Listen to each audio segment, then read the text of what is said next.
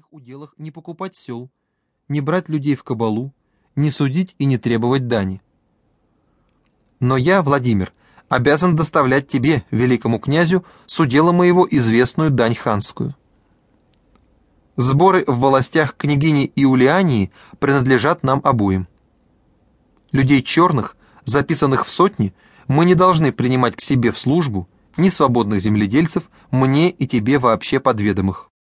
Выходцам ординским отправлять свою службу, как в старину бывало. Сим именем означались татары, коим наши князья дозволяли селиться в российских городах.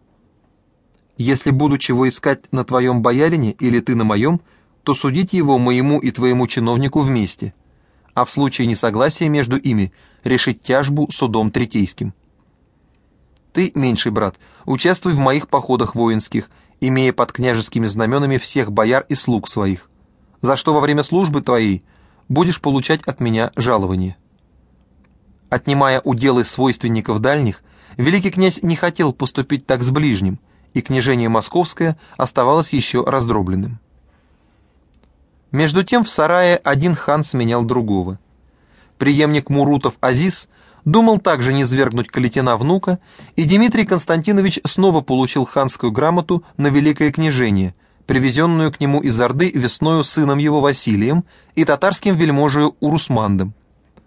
Но сей князь, видя слабость свою, дал знать Дмитрию Московскому, что он предпочитает его дружбу милости Азиса и навеки отказывается от достоинства великокняжеского.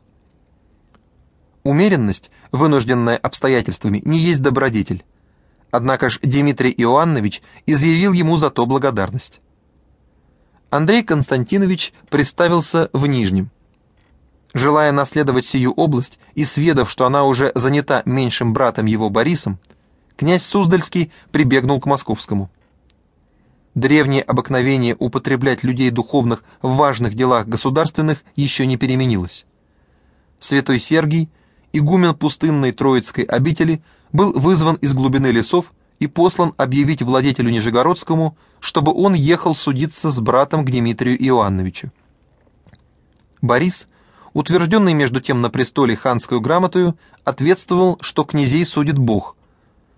Исполняя данное ему от митрополита повеление, Сергий затворил все церкви в Нижнем, но и сия духовная казнь не имела действия. Надлежало привести в движение сильную рать московскую. Дмитрий Суздальский предводительствовал ею.